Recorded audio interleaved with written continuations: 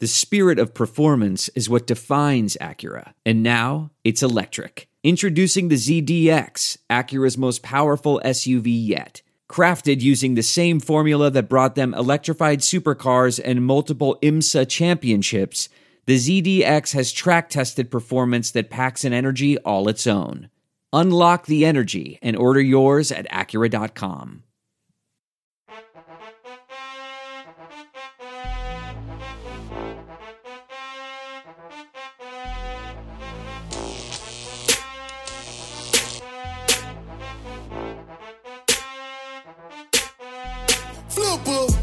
Cookie roll a whole halftime. Hit him with a chopper, breathe a last time. Flatline. Beat the block down when I turn up the Alpine. Smoke a 3-5, sell at halftime at halftime. It's halftime. Halftime. Quick. Keep a little still by my belt line. Effing leave you with an outline. And you'll only see me at halftime. Welcome to the Get In Podcast, presented by Fourth and Dude. Brought to you by EagleInsider.com and Armchair Media. Season 4, Clemson Week. Coming off a disappointing loss in Blacksburg, the Eagles scored a huge bounce-back W this weekend, blowing out Georgia Tech 48-27 and officially avenging the disaster in Dublin 4 years ago. BC improves to 4-2 on the year and moves to 6th place in the ACC standings. On today's episode, we'll recap the offensive explosion versus the Yellow Jackets, talk Coach Hafley being frontrunner for ACC Coach of the Year, and preview why little old Clemson should be on upset alert in Death Valley this weekend. Matt, it's always a great feeling to get back into the win column. I think I speak for all of us where there wasn't even one iota of concern at any point last Saturday, which is such a rare feeling for the BC fans. And I'd say we're all feeling great about the direction of the program as we head into Haf's biggest test yet. Before we do a full Georgia Tech recap, Clemson preview, quick word from our good friends and presenting sponsors, Bet Online. Matt, football is in full effect. We got both college and NFL teams strutting their stuff all over the gridiron. You might not be at a game this year, but you can still be in on the action at BetOnline. BetOnline is going the extra mile to make sure you can get in on everything imaginable this season, from game spreads and totals to team, player, and coaching props. BetOnline gives you more options to wager than any place online. Head to BetOnline today and use promo code ARMCHAIR to take advantage of all the great sign-up bonuses. Again, Matt, like I said, I'll do a quick kind of half full, half empty just to get started. It's always half full to get a big, comfortable win, really never in doubt. But on the half empty side, like, and you know, I don't want to sound like you know, we have too much going for us, but I was just bored all day on Saturday. Mm-hmm. It was just so anticlimactic from the jump because we just knew we were going to beat this team by 100 points. That's exactly what we went out and did, and we'll get into it. There's a lot of good things to take from it, but I'll tell you what, from a viewership standpoint, as terrifying as it was, I had a lot more fun during Pitt and even Texas State than last Saturday. I don't know what that says about me. It's a good point. And we tweeted it out, right? Like this must be how Clemson feels every week, where they just blow teams out. It's not fun anymore, right? It's kind of like if you're playing golf. Part of when you and I go play golf, the fun of it is like if we get in the fairway, that's an accomplishment. If you're a pro golfer, like that must suck. Like if you don't birdie every hole, you're a failure. So I'm with you there. It's kind of like what that was like on Saturday. It was just kind of boring.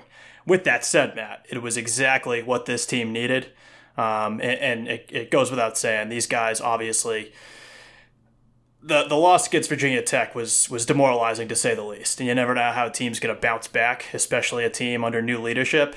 And I'll tell you what, Haf righted the ship pretty quickly, and I think used the fuel from that loss to get these guys back on track, back in the win column, and back to playing BC football. Yeah, I mean, that was literally exactly what the doctor ordered. As disappointed as we are with the result against Virginia Tech, which, by the way, and I know we didn't have a podcast last week, which is another half empty, us just like never doing the podcast anymore. We got to figure that out. But I don't think that game was nearly as lopsided against Virginia Tech as the final score indicated.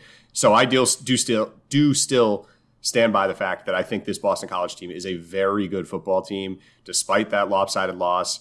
You know, I think that what we saw last Saturday was much more indicative of where this team currently is, and you know, obviously we'll see more progression throughout the remaining handful of games. Yeah, 100%. And turnovers are everything, especially in college football. We certainly know that from the highs and the lows. We've gotten both sides of it at this point. All right. So with that said, let's hit the game details a little bit. It'll be a quick recap here because this game was pretty much over. I don't know, mid-second quarter. So BC, obviously, like we were saying, they came off that 5 turnover showing versus Virginia Tech. The offense looked terrible. They came out absolutely firing on all cylinders to kick off the game. And probably for the first time all season, it wasn't just the Dracovic show. The Eagles rushed the ball in 7 out of the first 8 plays. That set the tone for the ball game. You knew the coaches were prioritizing the run game. They said, all right, this is a matchup we can win. Let's get the O-line back on track.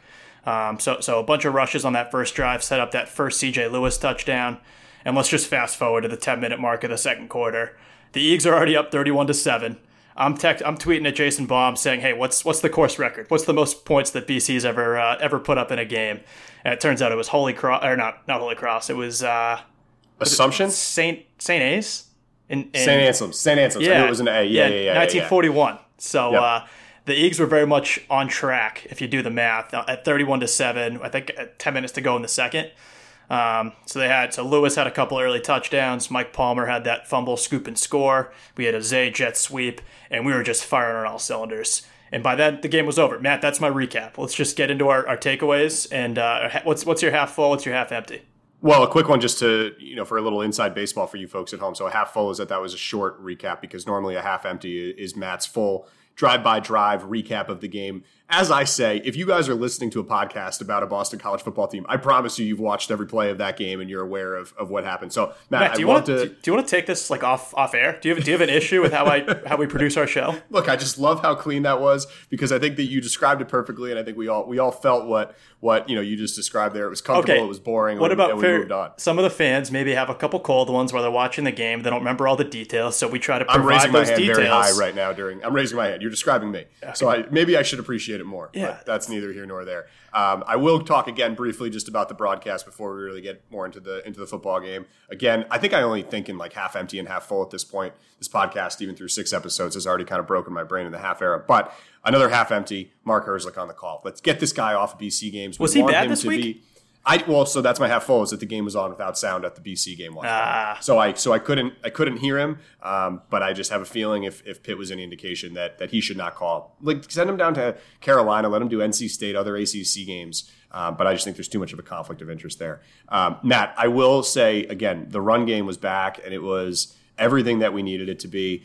267 yards on the ground. You could, include Jerko had 94 of those yards on 7 carries, I believe it was. The offensive line bullied people all day. Can we talk about that for a second? Yeah. How Jerko runs, and he looks like the slowest guy of all time. He looks like an offensive lineman, running down the field. But it's just because he's ginormous, I think, because he's outrunning linebackers. So I don't think he's slow. He just is one of those guys that looks really slow. He's like a Byron Leftwich kind of guy. That's what I'm going with. I mean, it's an NFL type build, and when you watch NFL quarterbacks run, I mean, maybe without the exception of now these the generation of guys who are just freak athletes and are really fast, but like if you think about Brady, Roethlisberger, they don't look like they just look like they're galloping, and he looks like he's galloping, but he's doing it so well, and he's taken off, and I love to see a mobile quarterback. Matt, that's another half full and a half empty I had. I love the running game that Jerko put out. But I'm half empty every time he runs because the last thing we can afford is an injury. And I just feel like once you get a quarterback outside of the pocket, the risk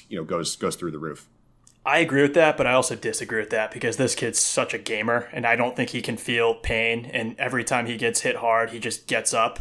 Like if it's unbelievable. And shout out to our O-line. I'm going to use this as a transition to shout out to our O-line because he did not get hit at all this game. The O-line in the run game, like you said, we're officially back. And listen, we knew that the Georgia Tech D-line wasn't great. They were doing some plug-and plays. They had some injuries, etc. But it's nice to see that, a strength that we really thought we had coming into this year. Not even thought we had. We knew that this was a strength of this ball club with the entire O-line returning, all ACC guys across the board. David Bailey, who, when you watched last year, you didn't really see a drop-off when Dylan came out of the game. And we thought we were in good hands with these guys.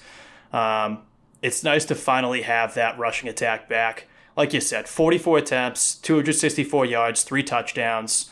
Bailey had a 34-yarder in particular for that touchdown that I think it was really Exhibit A that demonstrated how zone blocking should work. Finally, there was that wall that created by the O-line that it was really just a sight to behold. Now, can we do that against top D lines, or were we dominant because it's Georgia Tech? That remains to be seen. But I'll tell you what, Matt, we'll find out this weekend. Yeah, it's going to be a phenomenal test, and I think that this came at the right time. And maybe this was, the recipe for success was playing a weak defensive line that almost, it's like when you're if you're in a shooting slump, it's like just watch the ball go through in a couple free throws and you'll be back. It's just kind of that mental side of, having I don't want to call it an easier performance, but an opponent that you're better than and you can push around. And now once you kind of get that momentum going again, that absolutely could be a catalyst the rest of the way. I'm sure there's a massive amount of frustration that those combined units, the running back and the offensive line, were feeling through the first 3-4 games of like, why can't we figure this out? What's going on? And that's obviously getting into their head throughout the week and everything. So I do think that breakout performance is huge. But you're right. It's one thing to do it against Georgia Tech. It is another thing entirely, as we'll talk about in a little bit, to do that in Death Valley against the national runner-up. So I don't know. It's going to be interesting, but I do think that we came into this year saying that was going to be a critical piece to this team's success, obviously, and that was really the missing piece through the first 5 games. So getting that back on schedule is critical, really, for the rest of the way. And we have massive games left. Obviously, Clemson this weekend. We got Notre Dame coming up. We got some good teams that are on our schedule the rest of the way. And I think that we really need all of our units firing on all cylinders in order to to take some of these in our favor. No question. And we're talking about the big boys up front on the offensive side of the ball. I want to talk about the big boys on the other side of the ball. The defensive line's my other half full. And this might not be on everyone's radar because I don't think it's one of those things that shows up in the stat sheet necessarily. But, these guys were coming off. I had a big problem with our D-line, how they played against Virginia Tech. That front four got pushed around in the trenches all night. The Virginia Tech O-line was getting to the second level routinely. And, again, Virginia Tech has one of the best offensive lines in the country. But this unit did not have their best game. And I thought in this game, the defensive line did a great job by, again, setting the tone early on. The first play of the game, remember that? Brandon Barlow explodes off the edge, gets to the backfield in seconds, and absolutely jacks up. He has the double tackle that I think Harold Landry, it's his signature. Right. He tackled them both at the same time violently. I think he got flagged on the play, but Matt, I don't care. That's one of those flags I don't care about. I know everyone's going nuts about how penalized this team is, and I know that's a real thing. But penalties like that, give me those all day. Let's set the tone. Let's play aggressive on D, and if we get a couple flags here and there, it's not the end of the world. Can I walk back? I want to walk back a point I made a little bit earlier about Herzlich because on speaking to the big boys up front, because he had cancer, and you shouldn't criticize him. Well, again, that's we're very happy for how that ended up, but also, that's not why he's a bad announcer. And I don't want to expose you, but I know you weren't a BC fan until you got to Chestnut Hill in 2009. That would have been 2009, yeah. Mark Herzlich was his junior year before he got sick was probably the greatest football player I think I've ever seen in my entire life. So all right, look, every time you criticize him, it kills me a little bit inside, okay? All right, that's neither here nor there. And if you let me finish, I'm going to give him some kudos right now. There was either a play back-to-back or it was a double tackle, but it was our guy Max Roberts from Maine and our guy Sax Richardson. And Herzlich, again, to his credit, on an excellent call that I watched back on the replay, referred to it properly as a Maximilian sandwich, which I thought was just excellent because both of those guys, as we've talked about at length, their real name is Maximilian. You just don't see too often anymore. So, that's me just kind of adding on to your point about the big boys up front and how electric they were all night. What we're seeing out of Richardson and Valdez and Max Roberts is really a sight to behold, especially with how bad this defensive line was last year. It was a huge missing piece for Adazio's final run at the Heights, and it's just done a complete 180. These guys are absolute monsters. They're in on every play, and honestly, it's tough to stop them at this point. And they won us the game. And the flags, if it's a byproduct of us, our intensity on defense, that's cool with me. I don't care. Should we do it every down or every series? Probably not, right? That's gonna kill us against good teams. But in general, if we're gonna use that to set the tone, I'm good with that. You brought up Marcus Valdez. That's another one. Certified public accountant. That fumble recovery that he had was absolutely ginormous. He beat his man. The running back and quarterback heard footsteps. They screwed up the exchange. Valdez recovers the fumble. That sets up another touchdown. We're up 14-0. Start of the second quarter, Luke Beckett, who's been pretty quiet so far this season, admittedly. He only had 5 tackles coming into this game. He forces a massive fumble that Michael Palmer takes back to the house.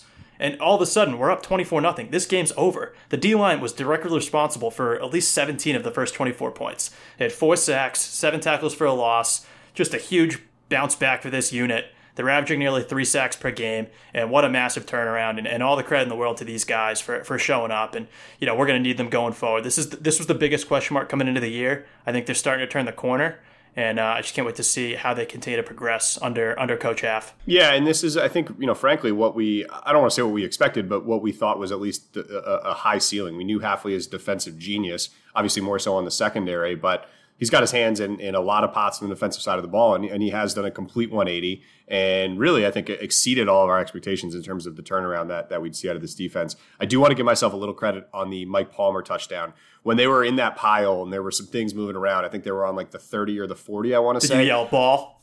I said touchdown. I said we're going to get the ball and we're going to score. And then sure enough, he scooped out and ran. And again, a lot of people at the bar kind of gave me, a little bit of a cheers because they respected what they just saw. So as people know, I do shout touchdown or like he's going to go often. Yeah, if you ever go to a baseball game with Matt and it's like a pop up to the shortstop, Matt's one of those guys that stands up and goes, "Oh, that might go." We're regular Joe Castiglione in that respect. But, whatever. It's nice to win one. I'll just say that much. And Mike Palmer, by the way, who's unfairly been scapegoated because it seems like he always is at the point of attack when big plays happen. And maybe that is why he gets scapegoated. Maybe it's rightfully so. But on the flip side, this kid just makes so many other plays that I feel like he doesn't get enough credit for. So I'm going to give him a shout out. He had that pick 6 against Texas State. He brought it back to the 10 or whatever, right? And now he's scoring points. He's kind of like a Hamp Cheevers. I'm just gonna say that. Kind of like a Lucas Dennis. He forces turnovers, forces big plays, and he's huge for this unit. So that's what I have to say about that. Yeah, I will agree with you. I've never really understood the Mike Palmer hate, but people seem to dislike him and not enjoy when he's on the field. He misses tackles. I mean, that much is true, but he also makes up for it with other big plays. Okay. I also think he looks a lot like Mikey Walker. Is that an outrageous statement? Yeah. I guess there's similarities there. Sure. Yeah. Here's the other thing too, Matt. Everyone is like all enamored with this offense because we're throwing the football, and I don't want to come off as not appreciating what we've done on the offensive side of the football.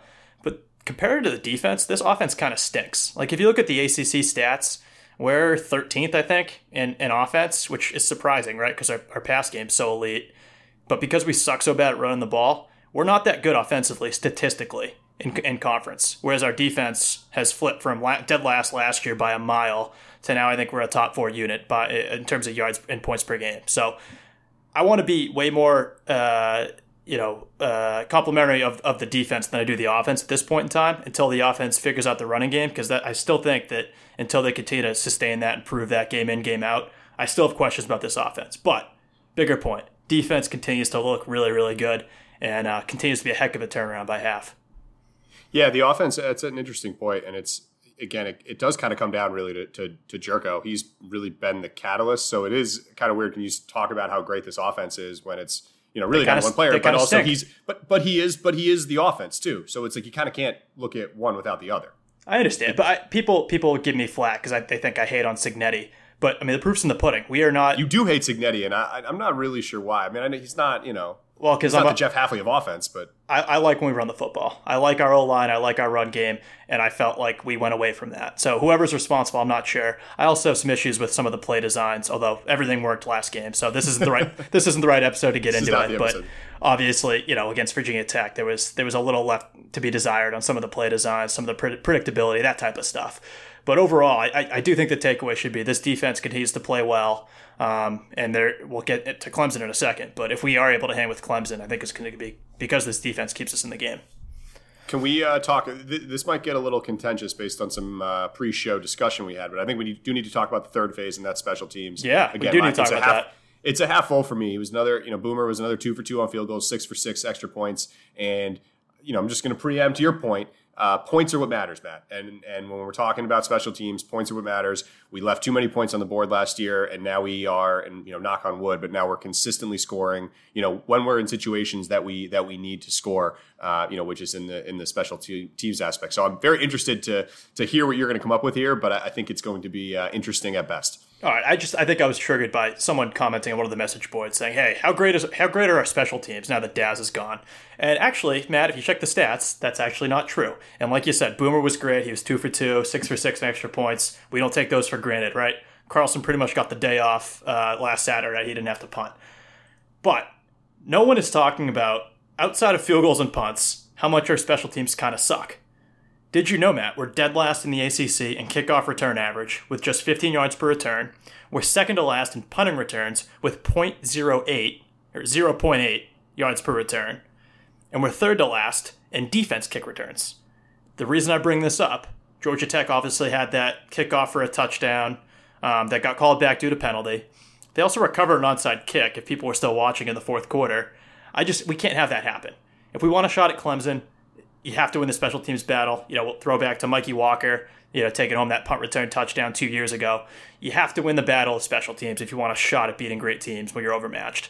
And I haven't seen it on special teams this year. I know we're happy we have a field goal kicker, but there's a lot more to special teams than that. As someone that played on special teams back in the day, Matt, I'll just say it's very important when we talk about field position and all that. So there's a reason people say it's the most important phase of the game. Oh, I have heard that statement. Look, I think you make some good points. My point is more overall. If we had to make a trade-off, I would take a consistent field goal kicking unit for giving up 5 yards less on the kick returns. I do want to make a quick aside. If you had to compare Tyler Murphy bootleg against USC to basically ice the game versus the Mike Walker Clemson touchdown in terms of alumni crowd noise, what are you going with? I honestly don't know what the right answer is. So I gotta go T Murph, and the reason for that is because I was in line for the bathroom during the Mike Walker punt return. I was in the bathroom for the Sherman Alston end around also against USC, which is not nearly to the same extent, but at least you're not alone. All right, that's fair. I think I probably would have voted. I would have voted Walker because I think there was more, more juice on campus that day, just from game day, beer being allowed. It was the drunkest crowd at Alumni Stadium in history, which is obviously not saying a whole lot. So I'm going to give that the nod, and that shout out special teams. Again, it's the most important unit. Yeah, I'll just tell you, I wish I had some forewarning that Mikey Walker was going to go ahead and do that, because I don't think we scored any other points outside of those 7. And we had such a great day. That was when game day came and all that. But I felt a little bit like Robin Williams when he's describing Goodwill Hunting when he's describing the Carlton Fisk, how we missed Game 6 of the World Series. Well, it's a little different. I think it's a little different scenario here. It's kind of the same thing where he would have gone to the game. I would have stayed in the stands. I wouldn't have gone to the bathroom had I known that Mike Walker was going to take that to the house. Okay, so just to be clear, you're comparing Robin Williams' dead wife to no. you having to go to the bathroom? Well, no, he goes to the bar instead of the game. He has the ticket for Game 6, and I had a ticket, but instead I went to the bathroom. Right. All right, let's move on. Do you have anything else on the game, or do you want to get into our dude of the week and so on and so forth? Yeah, my dude of the week, give me David Bailey. And I know there's a couple obvious ones on the other side of the football, but it was really great to see, and the whole offensive line too. Going back to the Signetti point, I really feel like Bailey's been, I don't want to say misused, but obviously hasn't lived up to his potential. And I do feel like it's been a game plan situation that has caused that. So, like I said, we know what he can do. We knew what he did last year, and he's an absolute bowling ball when used properly. So it was really the first time we've seen him play, a good football game. I think he had 90 yards, a couple touchdowns. So, again, obviously we're going to need that phase of the game, especially, Garwo just had surgery, so he's going to have to carry the load along with Levy for the next few weeks here. So, hopefully him and the O-line can sustain that. And if we can just, I'm not asking for much here. If we can get 100 to 150 rushing yards per game, that should be enough to create a threat where Jericho can do the rest. That's all I'm saying. Yeah, it's kind of the exact opposite of last year. How we just said if we could even get like 1 or 2 passes, on a given drive, that would completely open it up for AJ. Right. Matt, for my dude of the week, I'm going to keep it on the offensive side of the ball as well. Former Tennessee quarterback recruit CJ Lewis broke out. He had an absolute breakout performance at receiver for us on Saturday. 4 catches for 58 yards, 2 touchdowns, 2 very good catches in the end zone, or at least one of them was a spectacular catch, right? The other one was more routine. But I think specifically me, I'm a tall person. So we feel, I think, very strongly about height and specifically height at the wide receiver position, just throw the ball, be able to go up and get it. And I think that in years past, we don't always see that from CJ Lewis. If he can become that weapon for Jerko on top of Zay, on top of Jalen Gill, on top of Hunter Long, I mean, that's just going to make this offense, absolutely dangerous. And then on the other side, those 3 guys. That's why I was a big David Dudek guy, because I correlate with him size-wise. Yeah, that makes that. I'm just kidding. I'm not actually 5'4". I'm probably like what is he? I'm 5'10". I'm normal size. I would say you're like 5'8". You're 5'8". It's fine. I'm very much 5'10". So again, as a 6'5" guy, I'm a big proponent of CJ Lewis and everything he can do in the air. And again, I think that if we continue to get complementary in our receiving core, that's just going to allow for so much more space for Zay. That's going to allow for so much more room for Hunter Long. We saw what Zay again did in space this weekend with an end around touchdown. So we've been more loaded on the pass catching side of the ball than I can ever remember. I think Will Blackman tweeted it this week. He said, I don't think it's a stretch to say that Zay will end up as the most talented person to ever play for Boston College, which is very high praise. But he's an absolute animal. But again, shout out to CJ Lewis this week. Our receiving core just continues to impress. No question. And I think that, the headline here is the Eagles beat a football team that no one knows how good they are. But I mean, let's be honest. I mean, these guys smoked Louisville. It's not like we beat Little Sisters of the Poor. I mean, Georgia Tech has at least one good win on their resume, right?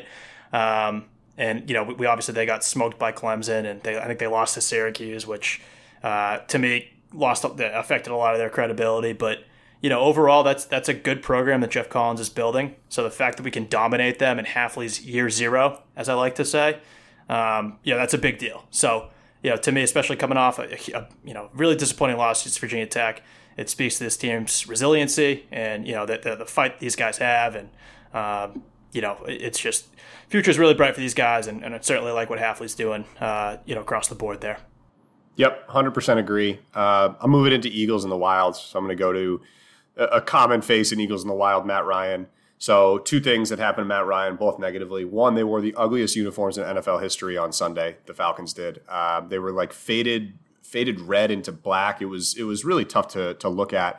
But secondly, Atlanta continues to find new ways to lose and new ways to let Matt Ryan down. In this case, it was Todd Gurley scoring with, what he scored? How much time was left? Like a minute left or less than that? Where he accidentally scored the touchdown. Yeah, Matt Ryan, the video came out. Matt Ryan was saying in the huddle, Todd, get the first down and fall down. Do not go in the end zone. And of course, Todd Gurley falls into the end zone. And again, there's no distance too far for the perfect trip. Hi, checking in for... Or the perfect table. Hey, where are you? Coming! And when you get access to Resi Priority Notify with your Amex Platinum card... Hey, this looks amazing. I'm so glad you made it. And travel benefits at fine hotels and resorts booked through Amex Travel, it's worth the trip. That's the powerful backing of American Express. Terms apply. Learn more at americanexpress.com/withAmex. I want to tell you a story. It's a story about a scandal, broken relationships, gossip, rumors, money, corporate rivalry, and a broom. A performance-enhancing broom. My name is John Cullen. I'm a comedian, podcaster, and for 20 years, I was a semi-professional curler. And I want to tell you the story about how a single broom almost imploded the 500-year-old sport of curling. We felt like we were bringing a knife to a gunfight. It's the story of a superstar and his fall from grace. Well, I was being dragged through the mud. It's the story of two brother entrepreneurs with a dream. I said, that's great news. It's a story of intrigue. I still don't understand why we want to keep his name secret. The full story has never been told, so I'm going to tell it. Broomgate, how a broom almost killed curling. It was a year I'd like to forget. To listen to Broomgate, search for Broomgate in your favorite podcast app. That's all one word, Broomgate. We're driven by the search for better. But when it comes to hiring, the best way to search for a candidate isn't to search at all. Don't search, match with Indeed. Leveraging over 140 million qualifications and preferences every day, Indeed's matching engine is constantly learning from your preferences. So the more you use Indeed, the better it gets. And listeners of this show will get a $75 sponsored job credit to get your jobs more visibility at Indeed.com/match. Just go to Indeed.com/match right now and support our show by saying you heard about Indeed on this podcast. Indeed.com/match. Terms and conditions apply. Need to hire? You need Indeed. What makes a life a good one? Is it the adventure you have? Or the friends you find along the way? Maybe it's pursuing your passion while striving to protect, defend, and save what you believe in every single day. So, what makes a life a good one? In the Coast Guard, we think it's all of the above and more, but you'll have to find out for yourself. Visit gocoastguard.com to learn more.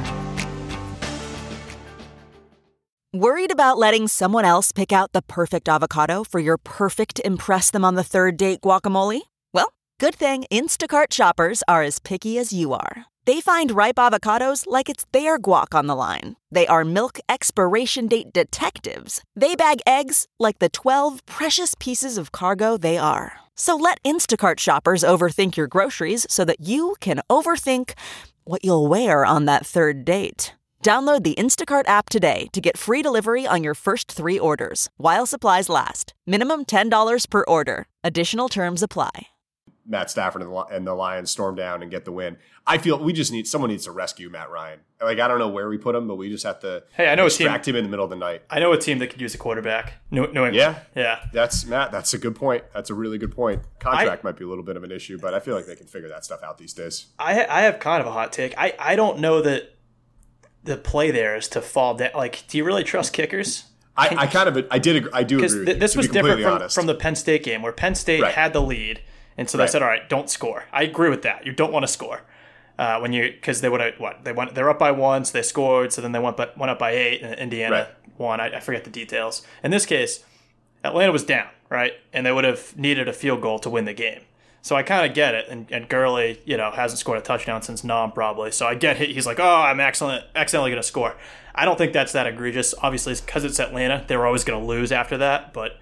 To your point, Matt, Matty Ice just needs to get out of Dodge, I think. No question. I actually do. I completely agree with you as a math major as well. I would say, obviously, if they were tied, you take the shot at the field goal versus the points. But I agree. And I said at the time, I was like, because I think everyone was kind of going nuts on red zone. But like, I think that was kind of the right move. You score when you have the chance to score when you're losing. And obviously, in hindsight, it was terrible. But like, I don't know. That's hard to say no to points when you're losing with the a minute left. Especially when you're Atlanta. Atlanta would have missed the field goal because they're Atlanta. Sure, yeah, exactly. Yeah, I think that's a very good point. Matt, I will say real quick on the Matt Ryan coming to New England side, which would be great.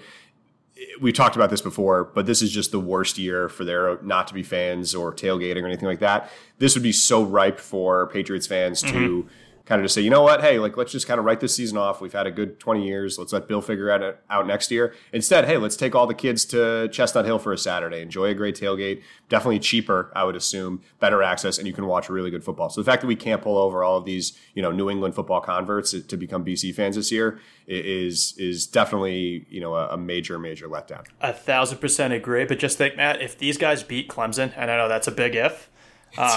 Think of we're going to get there. I don't know if it is that big of an if. Think of the hype that's going to start to build for this program.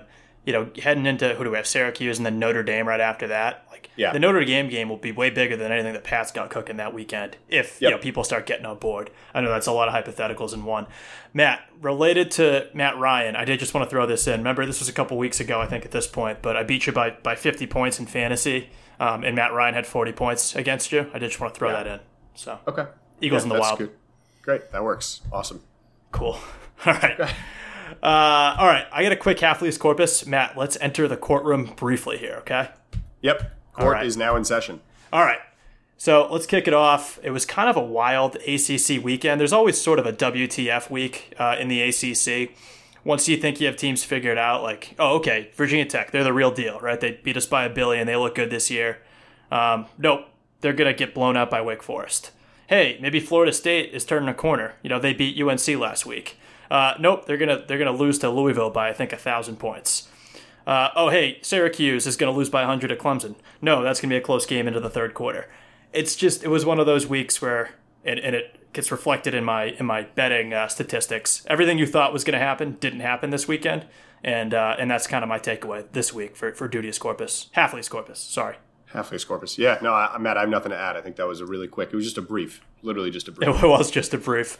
One other one that I had that I didn't mention. Notre Dame, 42-point beatdown on Pitt. Probably the first time all year where they've actually looked legit. Matt, are you scared of Notre Dame yet? I'm not because of the Jerko factor. Yeah. So we'll be favored in that game probably. Yeah, I think that makes a lot of sense. Especially, again, we're going to be ranked top 15 after this weekend. Spoiler alert. Fully agree. All right, court adjourned. Let's talk Clemson. Yeah, Matt, before we get into the Tigers, again, couple quick word from our sponsors. First and foremost, our presenting sponsor and good friends at BetOnline. As we said, football is in full effect. We've got college and NFL teams strutting their stuff all over the gridiron. You might not be at a game this year, but you can still get in on all the action at BetOnline. They're going the extra mile to make sure you can get in on everything imaginable this season, from game spreads and totals to team, player, and coaching props. BetOnline gives you more options to wager than any place online. Head to BetOnline today and use promo code ARMCHAIR to take advantage of all the great sign-up bonuses. And Matt, they're back. Listen up, fellas, because today we have a reminder of the brand new Manscaped product alert. Manscaped just released a few weeks back the Weed Whacker nose and ear hair trimmer. Take a look in the mirror, and I guarantee you'll see hair sticking out of those holes. It's time to keep your ear and nose hair looking as nice as the rest of your body. Manscaped is forever changing the grooming game with their Weed Whacker. This nose and ear hair trimmer provides proprietary skin-safe technology, which helps prevent nicks, snags, and tugs in those delicate holes. The premium Manscaped Weed Whacker uses a 9,000 RPM motor-powered 360-degree rotary dual-blade system. Again, this sounds like it was made by like UTC or Pratt & Whitney or some other airplane engine company. Mm-hmm. It is intelligently contoured design, enhances the trimming experience, and is waterproof, which makes for easy operation and cleaning. The only nose hair trimmer on the market with a powerful and rechargeable lithium-ion battery that lasts for up to 90 minutes of use. Have you ever pulled out nose hair with your fingers? That might hurt worse than any manscaping accident you can think of. So Manscaped is here to make whacking your weeds a time to look forward to, delivering maximum confidence while providing hygiene. Matt, yes, I know you're asking. I know you're thinking. You will get a replaceable blade every 3 months to keep your weed whacking time clean and enjoyable. Look, fellas, 79% of partners polled admitted that long nose hair is a major turnoff. It's time to upgrade your Manscaped routine with Weed Whacker. Get 20% off and free shipping with the code ARMCHAIR at manscaped.com. That's 20% off and free shipping with the code ARMCHAIR at manscaped.com. What are you waiting for? Go whack your weeds. Matt, with that, let's talk everything Tigers. Matt, I did just order a Lawnmower 3.0 or another one because I have several. Yep, we know that. We know you're a big lawnmower fan. My beard has been getting a lot of hate. I tried to grow a quarantine beard here, and it's gotten some criticism. So I have. Agreed. I'm hoping that the Lawnmower 3.0 will help me groom the beard. Heading into the winter stretch here. So Matt, is that for your face? It is. I don't know. Am I not using that properly? I don't know. I honestly don't know. I'm more of a weed whacker guy myself. Okay, got it. So we'll figure that out. All right, let's talk Clemson. You guys may have heard of this next opponent that we have. The Clemson Tigers have won 5 straight ACC titles. They played in 4 out of the last 5 national championships. They've won 2 of them. Matt, get this. They're 48-2 in their last 50 ACC games. So let's just kind of level set here. We'll call this a test. This is probably going to be a big test for the Eags this coming week. Is that fair to say? Matt, I think that this is going to be not an easy test, and I think it's certainly not a homework assignment, certainly not a quiz. This is a major exam. Mm-hmm. I will say, it seems like every year Clemson has a game where they sort of forget to show up, and let's be honest. We were talking about this a little bit earlier.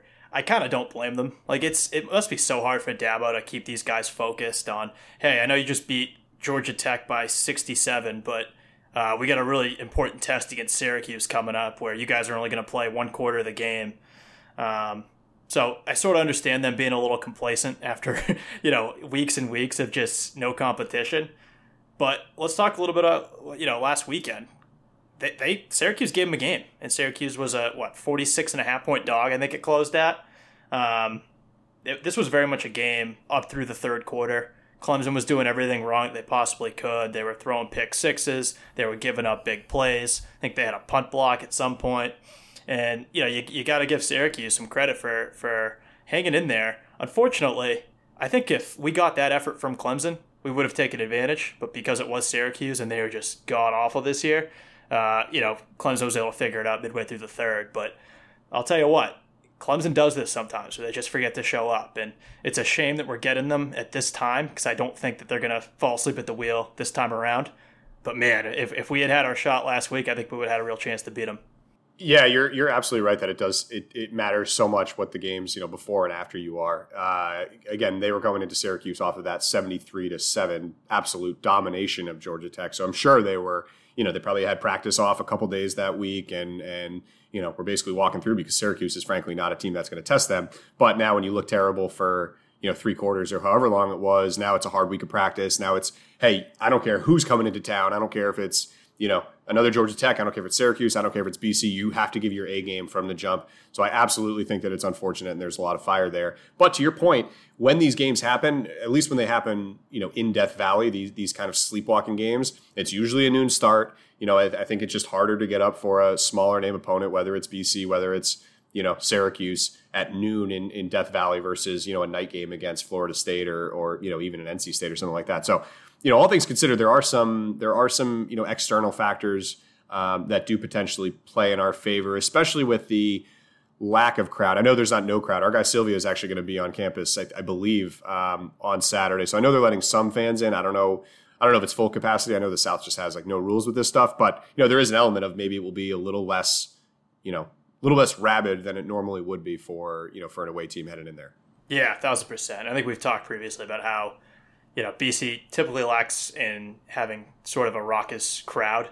So one of the bright spots, I guess you could say, of COVID is that it's sort of a great equalizer for, we don't have to go into these. And like we saw Virginia Tech, not that it helped us a lot, but, we're not getting subjected to a lot of those rabid fans that we are usually down south.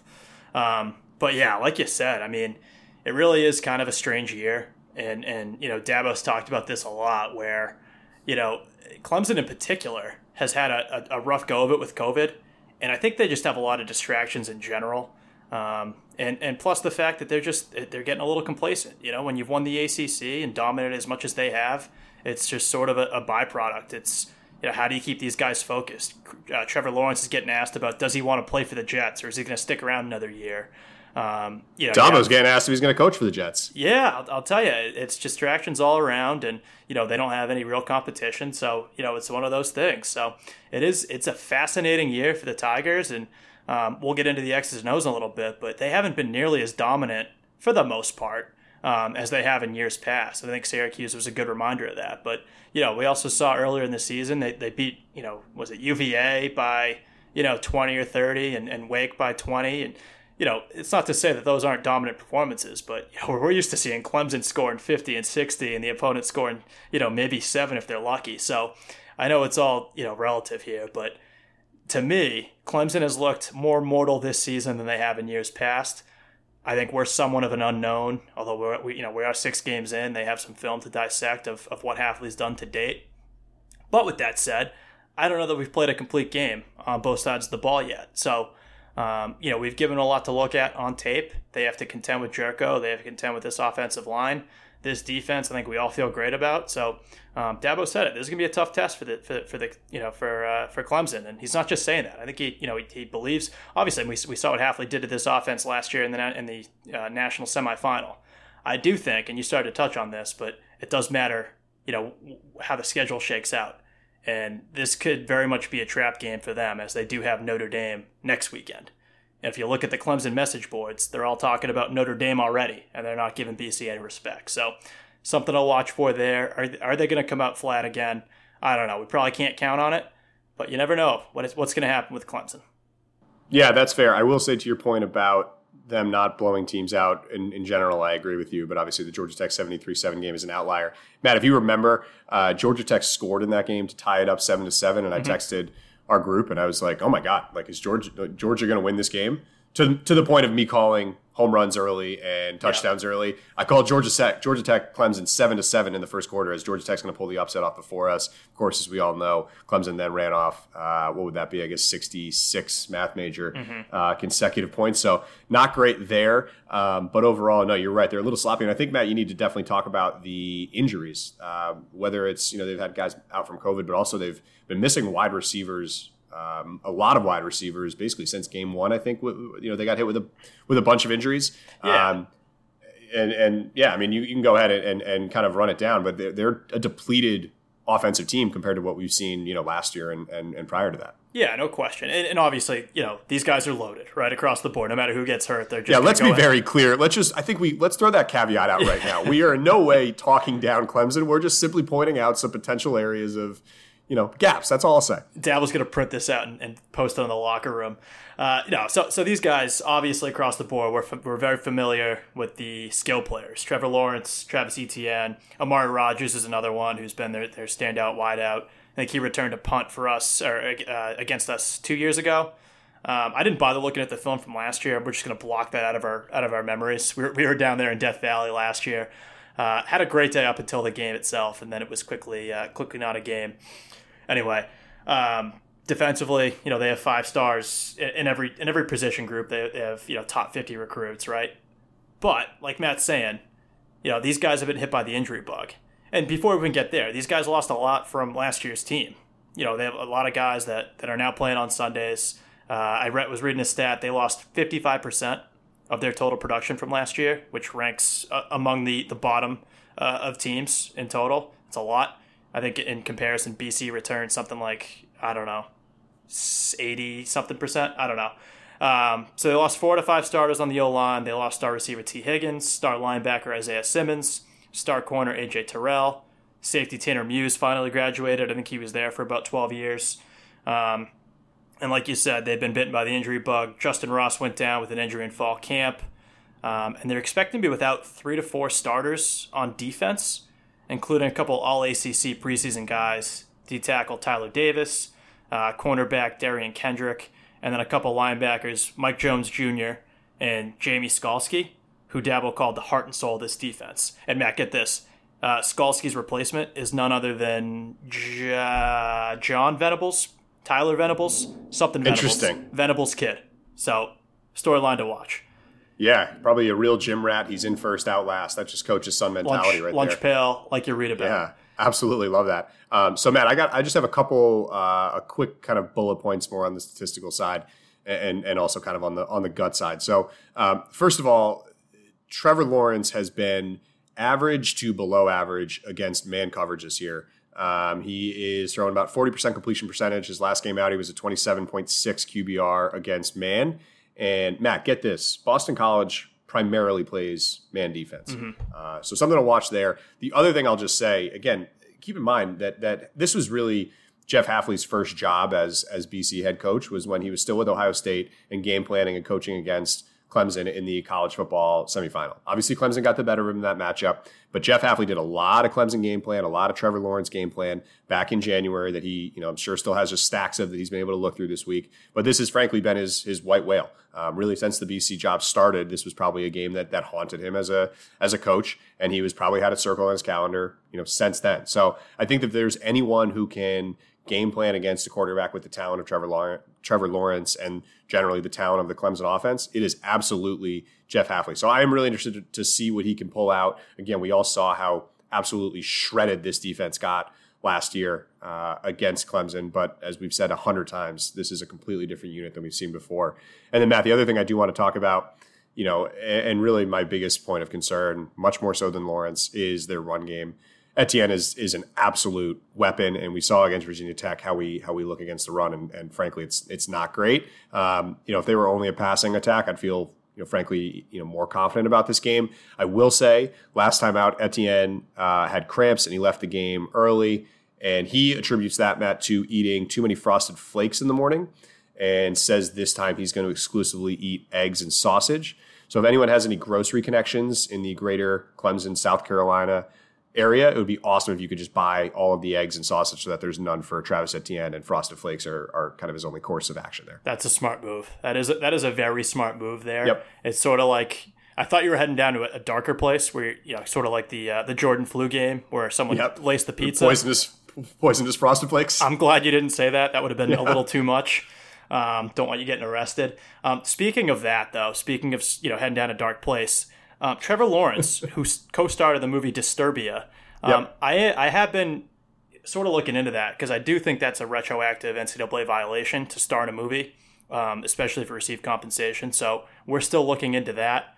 If you guys don't know, this has been kind of a 3-year. It hasn't been funny yet, but I'm hoping it is. Trevor Lawrence looks exactly like the girl in Disturbia, the Shia LaBeouf thriller from 2008. I don't know, approximately. Heck of a movie. Check it out. Trevor Lawrence is in it. So, important note there. Something to watch for. Yeah. Matt, like you said, this is going to come down to a couple things, but I think you're exactly right. I think when talking about the matchup itself, it really is going to come down to our run defense. We talked about our D-line earlier, how Virginia Tech sort of just bullied us, right? And they pushed us off the ball. And it was actually just incredibly frustrating to watch, where the D-line would almost get pushed into the linebackers, so they didn't have a clean, way to tackle Herbert and Hooker. And so that's storyline number one is, can the D-line play with these guys? Can we devise some sort of attack to contain the run? And primarily on the outside edge, because that's obviously what killed us against Virginia Tech. But other than that, it's going to be the same type of thing. On offense, we can play with these guys. On offense, they've been susceptible. Syracuse has had a couple big plays, and it's Syracuse. They don't have Jerko. They don't have Zay Flowers. We can establish the run. Their D-line's banged up like we just talked about. We can establish the run and force one-on-one downfield, and Zay, Jerko, Hunter Long, Jalen Gill, the rest of the guys do the rest. The formula to beat these guys isn't hard. I think we can do it. We're going to have to play perfect to do it. My concern is much more in this particular game on the defensive side specific to the run game, because, like I just said, I like the matchup otherwise. I really think that our line can play against this D-line. I think that our skill players are just as good as their defensive skill players. And then in pass defense, our back four have been excellent. And they only have Amari Rodgers. They don't have a lot of other, and I'm hesitant to say that because I'm sure they have, guys that were, number one in their state across the board, right? But their passing game has been lackluster comparatively for them. So, I like us to be able to handle that on the defensive side. I like our D-backs to be able to handle one-on-one, and then our front seven to really attack the run. Fortunately, we have a coach in Jeff Hafley that is one of the best in the world at dissecting plays, learning from it, looking at film, and saying, all right, how can we fix this? I think that he has the blueprint in Virginia Tech of what went wrong. The key question is, can he fix it? And I think he can. So that's sort of my 1,000-foot view on this game. I think this is probably the greatest chance we've had to beat them, probably since pre-Dabo, which is something to think about. That was a long time ago, and we all know that Dabo got his first win against BC as a head coach back in, 2011? That year might be wrong. I have no idea. So that's definitely wrong. 2011? Now is that wrong? Yeah, he was definitely a coach before we were at BC, and we also beat them sophomore year, the Montel Harris game. I'm going to look it up, Matt. Can you stall? Yeah. So, yeah, no, otherwise I'm ready to run through a brick wall. I thought that was an excellent rundown, and I really do feel that something is special happening on the Heights. I think we all would agree with that. And 2009. This could be, yeah, right. So we beat them in 2010. That's right. You're right. Yeah. So credit to me for knowing my BC football history. That, love to see that. It just feels nice to win one. Matt, with that, do you mind if I get into my prediction, or is there anything else that you want to kick around? Why don't you do that? All right. So everyone knows two things. One, that sometimes we can be a little bit irrational and have high hopes, and the other is that normally we don't really give a breakdown of how we think the game is going to go. It's just kind of, here's our score and take it at face value. I'm going to flip the table on its head today, and I'm going to do two things different than I normally do. Number one, I'm going to be very rational and very level-headed about how I see this game going, and also I'm going to kind of let you know how I get to my final score. So with all of that out of the way, Matt, I am saying its final score is 42-41. Boston College Eagles have 42. Clemson has 41.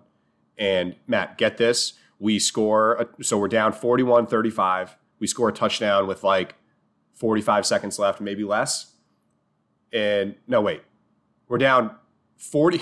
Work with me here. We're down 41 to 30. We're down 41 to 34. Hold on. Let me write this down. We're down 41 to 34 with 30 seconds left. Okay. Jerko finds Zay in the end zone. Now it's 41 to 40 with 30 seconds left, and Hafley puts his balls on the table and goes for two, and we win 42 to 41. Basically a walk-off 2-point conversion. We get rid of all the ghosts of UNC. Wow. And yeah, it's a look. Again, the reality is that, and I think we'd all want that in that scenario. You don't want to play overtime in Death Valley against Clemson. No, in fact, you remember last year, that's what Mac Brown did, right? It was a 24 to 23 game, something like that, and they said, listen, I don't want anything to do with Trevor Lawrence and ETN or overtime. Let's go for two. Let's win it now, especially at home. And that didn't work out for them. But hey, with us, with our O-line, why not? That means it's due. The last time it didn't work out, so now it has to work out. I mean, that's science. 1,000% with you. Hey, Matt, so you're predicting an Eagles win, despite being correct 32.5-point dogs. Yep, that's right. Hey, Matt, I'm going to do the same thing. Okay, let's go. Let's Massive get rich. upsets like this. There's three criteria to winning massive upsets like this. You got to win the turnover battle. You have to win in the trenches. And you have to hit on big plays. This is why I say this is such a good matchup. We can do all three of these. We've been forcing turnovers all year. We have the potential to dominate, especially on the O-line. The D-line, maybe I'm a little high on after the G-Tech performance, but why not? And they can hit on big plays. We've seen it all year. Jericho and Zay have this wild connection. Hunter Long catches everything within a 12-yard radius. We can hit on big plays, and they showed last week they're susceptible to that. Our D can keep it close. That's the fourth criteria. That's how you pull off these massive upsets. I think we can do it. And if you don't believe in half, then I don't know what to tell you. I don't think there's any way we're losing this game. We're going to put some money on the money line, and it's, what is it, plus, I can't even do that math. It's not even available on draft or on Bet Online. What is it? What is our sponsor called? Bet Online. It's not even available. The money line's not even available on Bet Online. That's how little respect BC's getting right now. But we're going to find a bookie to take it. We're going to bet it. Eagles 26, Clemson 25. Are you also having a last-second 2-point conversion or just another 1-point victory that kind of occurs naturally? No, I got the Eagles going up 27-0 and almost blowing it. No, I don't know. And then they lose a point? No. Yeah, shoot. What's going on, man? Yeah, I don't know, man. I don't know. I got Eagles winning, and I think, it's probably going to be a fourth quarter comeback. This game will come down to the last possession. Eagles get the last possession. David Bailey punches in on 4th and goal, and the Eagles walk off, and we storm the field. Okay. Yeah, no, Silvio will be down there, and he'll be boots on the ground the minute we break the plane and to win with 2-point conversion or just for a last-second touchdown. Mm-hmm. Kind of either one works out there. Matt, I'll tell you what. We're right a lot. Again, not to pat ourselves on the back. We're right a lot with these predictions. This one feels good to me. Yeah. I'll just tell you what. No question. This is just an unbiased take. I think that's what you get with us is just this is what we think will happen without any, I'm not going to root for BC just because, I happen to like them, right? I'm saying here's what I think rationally will happen, and that's what you get from the 4th and Dude guys. Yeah, no, I could not agree more. I think that's a perfect way to sum it up. I will say, Matt, I like the noon kickoffs. I think it's kind of good to kind of start your Saturday. A weird take. I do. Well, now that we're watching it on TV, I like it. Yeah, I don't know. You feel like kind of a degenerate drinking early, but without you can't really tailgate, do anything. Yeah, I guess, but you can't really do it. A 4:00 game, it's kind of that's your day. You can't really do a lot before. You can't really do a lot after. Same with an 8:00 game. So noon is nice. Let's just. What are you doing post game? You got some apple picking, or what do you got? Well, I think it depends. I think it frankly depends on how the Eagles come out on top here. Mm-hmm. If it's if we win by 40, it's like a little more anticlimactic. So yeah, maybe something relaxed like apple picking. There you go. If it's a 1-point game, I need to take a cold shower and go from there. So we'll cross that bridge when we get to it. Thanks again for listening, everyone. Hopefully you guys enjoyed last week's win as much as we did, despite it being anticlimactic. It's just good to get back into the win column. We have a really good team on our hands, and I can't stress that enough. So I hope you guys are all on board now because this is special what we're seeing on the Heights right now.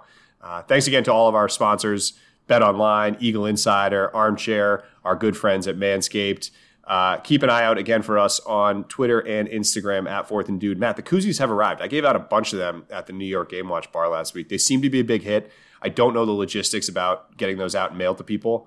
Post office is a little busy for the next week or two, so I'm going to give them the week off. But at some point we'll figure out a way because I've got a box of 100 here, and I don't know how sustainable that is long term. For everyone in the DMs asking how to get a koozie, we will announce it. Matt, and I apologize on Matt's behalf. We just don't have a distribution plan at this point. I don't know that we'll ever have one, especially in COVID times. Don't promise that. So apologies if you're in the DMs. We haven't gotten back to you. We will get you a koozie as soon as we figure out a way how. Yeah, that sounds about right. But again, I like that you didn't really promise anything there. We're just going to kind of do our best. Thanks again for listening. That's all I have. I think that Saturday is going to be a really fun day, and I think it's, like always, going to be a great day to be an Eagle.